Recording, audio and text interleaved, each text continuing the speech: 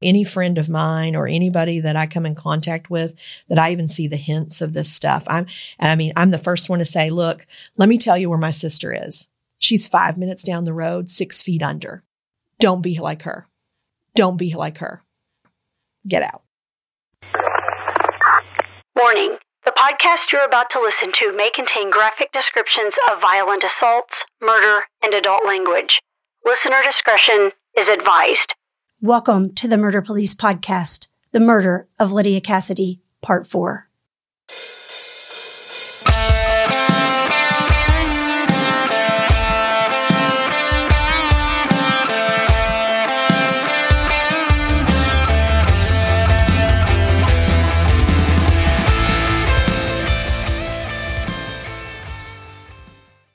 Cassie kept asking me from the coroner's office, she kept asking me, Carolyn, you know anything about the fingers and her ring fingers and things like that? And I kept going, no, what do you mean? And she's like, well, her fingers were broken. And so, of course, again, myself, my sister, my niece, we're all true crime junkies, like Dateline, ID, and for years and still. And, I just said to her, I don't know. I said, I don't know. I mean, maybe it's something twisted about the fact that she wouldn't marry him. So maybe he broke her fingers. Yeah. I don't know. And so what ended up coming out of the autopsy when Michael called, he's such again, can't say enough about that group. But when he called me, he was like, Carolyn, because he asked, he said, well, we'll find out kind of everything at this autopsy. It's up to you whether you want to know all of that. Or I said, absolutely. I want to know everything as much as you can tell me. And so, I think that night, their bedroom, it was pretty small. And the reason it was so small is they had a huge king size bed in that room with 2 big dressers. And so really from the door to the side of the bed, there was just this little walkway kind of thing, like almost like just a straight path from the door to the wall, because, and pretty much you almost had to get in on this one side. There was very little space on this other side.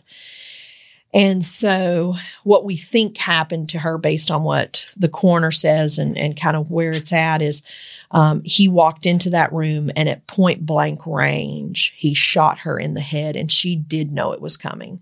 She was facing him and she was protecting him. And that's what caused the broken fingers and her ring to be dismantled. And so basically she had her hands like this when he shot her in the head. Oh. And so he did one shot into her head, which killed her, according to them. She then fell on the ground, fell on her glasses, fell down on the ground, and then he administered a kill shot in the back of her head. Wow. And then he just left her there. And then left. Yeah. And, again, we watch a lot of true crime. So, when all of this happened, we're having to go to the police station and, this was an active crime scene. So it's like, okay, like we have 2 children that have all their stuff there. Exactly. Like, what do you do with that? And so once they cleared the crime scene, which wasn't too long, it was probably a day, we were able to come back the next day, and they had given us approval to go there with, I can't remember if an officer, I don't think an officer went with it. They'd given us approval to go get the basics. Sure. And then they said, well, as soon as we clear this and that, we'll let you come back and get whatever you need. And so again, when you're walking in, I just had my true crime mind, hey, there's splatter everywhere, stuff like that. And there wasn't. I mean, it was, almost like a flip chart size piece of paper, just saturated of blood on the floor and the carpet. Lydia was she was on blood thinners because of her heart valve. So, I mean, there was a lot of blood, sure. But it, again, it was just kind of confined to one kind of space, which you hate to say that that's a good thing, but it was, it's awful. Yes. But, I had this vision of, oh my gosh, this is going to be horrid. awful. Yeah. And so, I mean, it was horrid. don't get me wrong, but it just wasn't what I was Yeah, picturing. I think you build yourself up to expect, because you see it on the shows, like you say, and you build yourself up that it's going to be horrendous. And when it's not, you're kind of relieved, but it still is horrendous. But at least you expected the worst. And you have that curiosity that comes way too close to home. Yeah. That's the sad thing that went through with Wendy and Angie, is that it should never be that way. Yep. It should never be that way. Well, and, and again, where she died or whatever, you were just like, okay, when you walk in, you're just thinking, and I'd asked, of course, what was she wearing? Like all the things, and she still had, she had on. Now, again, they had gone to get the vehicle from the shop. And so she still had on, though, like, again, the timeline for her death was between 7 and like 10 or midnight. And so, but she had her tennis shoes still on. She had her jacket on, and the clothes that she had on, were like really frumpy looking clothes, like almost like bedtime, kind of like I'm like in my laid back kind of clothes. And all I kept thinking was like, she was ready to walk that day. I mean, cause again, for her, even at like 8 o'clock, like she was starting to get, cause she got up really early in the mornings. So I'm like, this argument never stopped until he shot her. Like, so, I think at that point she was ready to go. She wanted to leave. And maybe even was trying to leave. Yeah. And I think even to the point that the kids were like, Dad, just let us leave. Like, you can still be part of our life. Like, you got everybody now saying, just let us go. Yes. Right? Just let us go. And he wasn't going to let it go. No. Because even though he had someone else, maybe a few someone else's, they still want that control of that little bit. They don't want to give that up. I told Wendy that, in my opinion, is because you had asked one time in Angie's, do they plan this? And I said this before we started. And I really believe that they don't plan the hour of the day, but the capacity is there that even though they won't vocalize it to people, that taking the life of that person is a very real thing. And so that mentally, I think they've rehearsed it. It's just when the moment hits, that's why they're so ready to do it. And because they've thought about it before. No, that's it. And it becomes just like we're talking about making a rational decision to leave. For them, the rational decision is to just kill. And you have to wonder if in the back of his mind, that whole time when he's headed to Florida or when he leaves out the door after he kills her, does he think he's going to kill himself? Does he know that's his end game? I think that's another. And I wonder that. Part. It's either suicide by cop, which is what they were probably talking about. Yeah. And then I think, and just like with Anton, same thing is that's the next step in that is that there's that, for all that macho in that is they're extremely coward. Yeah. And they're not going to go and sit in a prison over that. I still remember. And that's what my husband kept saying was there we go. And I think Daryl called him right too. And it was what snuck up on me when we started doing a podcast a couple years ago is that it made me reflect back on the cases that I'd worked when I did this, that you don't think about them in the context of what they are while you're doing them. And then I stepped back and I'm like, holy shit, we had way too many domestic violence cases. Yeah. But when you're knee deep in them, it's actually not as material. But I remember having one where a guy was breaking up with a younger girl. She worked at a Chevrolet, I think it was a Chevrolet distributor up on Richmond Road in Lexington, middle of the afternoon, and shoots her to death right there at the service counter. Kevin Kelly, a very good friend of mine, was the first one there, and the guy slid the gun to him and gave up. And we go, and he has a tape in his house, and he's videotapes himself smoking a cigarette, and he's saying, well, if you're watching this, I've already killed myself, and I'm very happy with what I did. Well, he chickened out at the very last minute when Kevin got there and slid the gun. But it's like all of that, I guess what I'm getting at is that it's more than capacity, it's planning. Yes. But the exact time is what we And then you have to wonder, like, if that person who did that, if he's out of jail now, and I think and I'm sure for you, because it's for me, and this is only my personal feeling, I'm so glad that it ended with him the way it did, because how horrible would it have been if in 10 years, 15, 12 years, 7 years, he's out. Yeah.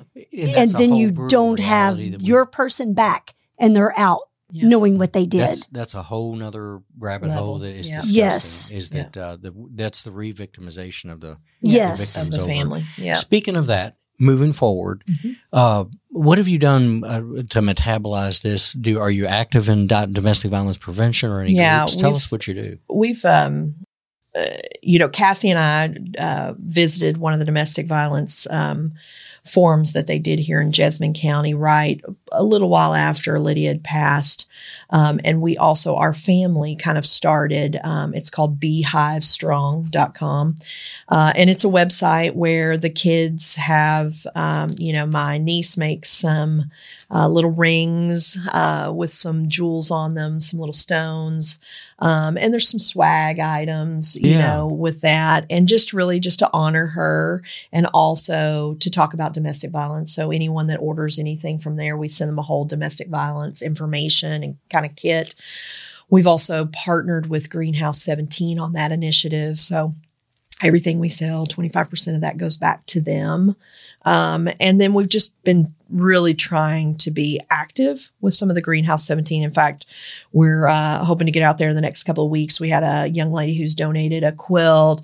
We had another lady out of Boston who has made all of these makeup zip bags, little handbags, stuff that you can throw stuff in for the ladies that come to the shelter as well. Why don't you tell what Greenhouse, because we know. Yes. Why don't you tell our listeners, and Darlene Thomas runs it, and she's just wonderful anyway. Is also Why don't you tell what Greenhouse 17 is? Because I know when I first heard it, I thought it's a greenhouse. They must grow things there. And why 17? Yeah. So tell what that is. I probably can't do it as good of justice as obviously Darlene can, but they're a domestic violence shelter out of Lexington, and they help women get on their feet. They provide housing. They provide, even if you don't need housing, they'll provide a active list of resources, necessities that you need. They'll work with you with safety plans, which I think, if you're in a situation like my sister was at the time before she was killed, the safety plan of how to exit, right, and safely. exit safely. And I think that's key. I just think it's huge. But that organization just does so much. They do have greenhouses on the property. I think that's why they have the name. And I think one of the greatest things too is it's just not a handout. It's a hand up that they give. So when women come and live on the property, they actually have jobs. They grow their own things. They sell their own stuff on their website. They make soaps. I mean, just all kinds of things that they do there to kind of make up and make money to give back, and to provide for the and it folks that are probably there. gives them a sense of, I'm doing something. Well, and safety I'm helping, too, because when we say property, nobody really knows where Greenhouse 17 That's is. right. Is that even as a police officer, you'll go to your grave with where that location is. It's not shared with anybody, so that when you take somebody there, you can assure them that nobody is going to get to you there. And they have really hard rules for and it's secured. And exactly. I mean, it's more like a prison, not a prison, but the way it's set up is to keep people out, right? Because sometimes these women, I can imagine, probably get in there and then they get feeling a little remorseful of maybe I shouldn't have done this, or maybe he really didn't mean it like that. And then you don't want them calling saying, okay, I'll leave and we'll be together again. Because Lord knows he's talking it up, or whoever their abuser is. You're coming right back to that whole difficult part about that is the psychological breakdown that happens on that in the codependencies and the different types. We had Jai Hamilton with Animal Control just come in and talk about the use of pets as bargaining to empower tools in domestic violence. And Kentucky finally has an EPO section where a judge can order a pet in. Well, and I think one of the things recently, if I'm correct, that I've seen on greenhouses, they've given the Greenhouse 17 a certain amount of those individuals. They've given them the authority to issue out EPOs now. That is so there's been a handful really of those that have been kind of deputized, if you will, or gone through that process to be able to issue those, I believe. To get over the barrier of time. That's right. Because time is of the essence. And because courts are not 24/7. Yep. And to be able to get down and get a worker and see somebody at a window to swear to the affidavit is a big pain. And then judges aren't on all the clock. I used to go to judges' houses at 3:30 and 5 in the morning. Well, and we were in the same situation. We had to get an EPO against him when he was on the run. And so, I mean, it took us a while, and again, Scott County guys were great, but it does take a lot of time. I mean, no, absolutely. So, just for clarity, Beehive Strong. Yep.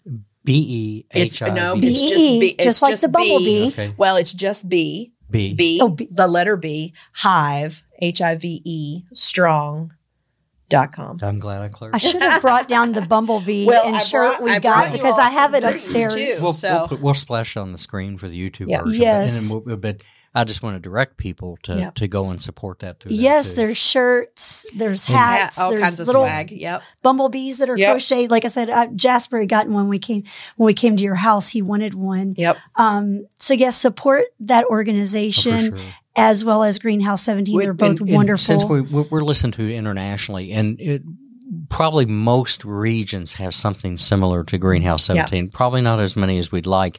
And again, if you're really in a pinch with this, or you're concerned about a friend, is that I'm going to give the number out one more time. I will do that if you'd like, sir. Know that you are not alone. You don't have to be a victim. And it's scary to leave. I can't imagine what Lydia and Angie went through. But find your strength for yourself or your loved ones and get out. If you're a victim of domestic violence or partner violence, reach out to your local police department or the National Domestic Hotline, 1-800-799-7233. Keep yourself safe. Be your own advocate. Yeah. And I would say just to add to that is, as a family member, look for the signs. Yes. I mean, the signs are, it's really crazy when you look at the signs of when a domestic violence situation is happening, the partner will take them away from the core support that they have. So they'll remove any friends, family, because they want to relieve those barriers. So the control factor will happen. You won't have those friends that you always had. You won't be able to go see that family like you always were able to see that family. They will start to determine what you're spending, when you're spending, where you're going, what you're doing. They'll want to know where you're at every moment of the day. If those things are happening to you, please seek help, because and even down to the phone. I know at first with Angie, when I started seeing the sign, what really stuck out to me was I tried to call her on our morning route like you did, Lydia, and the phone kept going to voicemail, and then it would and I texted her and said, "Why aren't you taking my call? Are you okay?" And I think I had that kind of panic because we always talked in the morning. And it came on automated thing that said, this person has activated the do not disturb feature while they're in motion driving. Whatever, And I was like, what? Maybe something's wrong with her phone. So then I knew she'd be at work at a particular time. So I called and I said, "What's wrong with your phone?" And she's like, "Oh, nothing. He just wants to keep me safe while I'm driving. And he told me that it's best to not text and drive or talk and drive. So I deactivate my phone while I'm driving so nobody can disturb me because he wants to keep me safe." Girl, this guy loves me. And I said, "No, you are a grown woman and you know how to talk." And I mean, I'm not advocating texting and driving, but it wasn't like she's 16 and we're not going to be safe. Right. And I said, "Well, why didn't you take my call?" "Well, he likes to talk to me in the mornings because, girl, I'm the first thing on his mind as soon as we wake up." And I was like, he's taking our morning time and he don't want her texting because then it's nobody can contact her. So you're right. When those little signs come up. Well, and if you're having, you as an individual, if you're in a situation and you're having to delete your text messages because you don't want that's not normal. No, that's not okay. They're not doing it because they're keeping you safe or they love you. Yep. Don't believe those lies. It's all a method of control. That's right. All down to who you're talking to.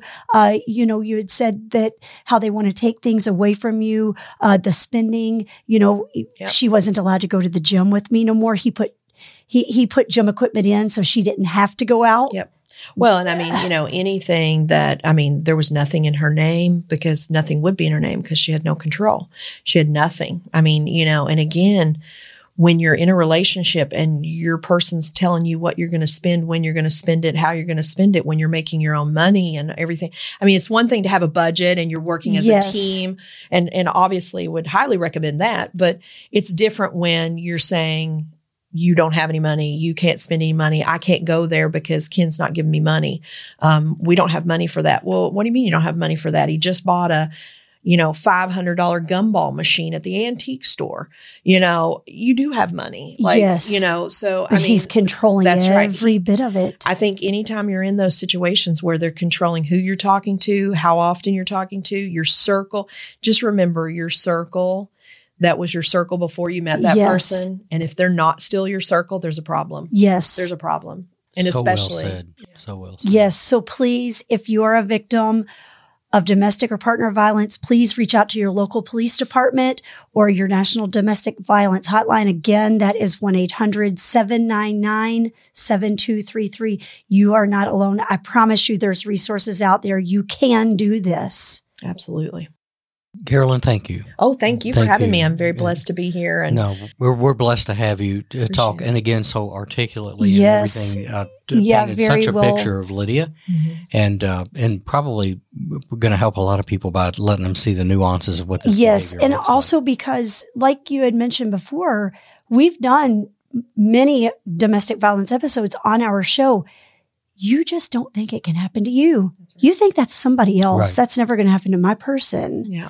Well, again, I think my husband will probably tell you differently. I mean, even though I knew he was a bad guy, I knew in my heart, you got to get out of this. You got to get out of this. I never thought he would shoot her twice. Right there in the head. That was just not something that my mind could rationalize. But it will. It can happen. And that's what I tell, any friend of mine or anybody that I come in contact with, that I even see the hints of this stuff. I'm the first one to say, look, let me tell you where my sister is. She's 5 minutes down the road, 6 feet under. Yes. Now, don't be like her. Get out. Yes. Get out. It's not worth any of that. No. Get out safely. Get out safely. Yes. And if your gut is talking to you, you're right. You better listen You to it. better listen. Yeah. Well, thank you so much, Caroline, for taking the time to come share Lydia's story with us. And thank you so much. I know you wouldn't have it any other way, but for raising her children.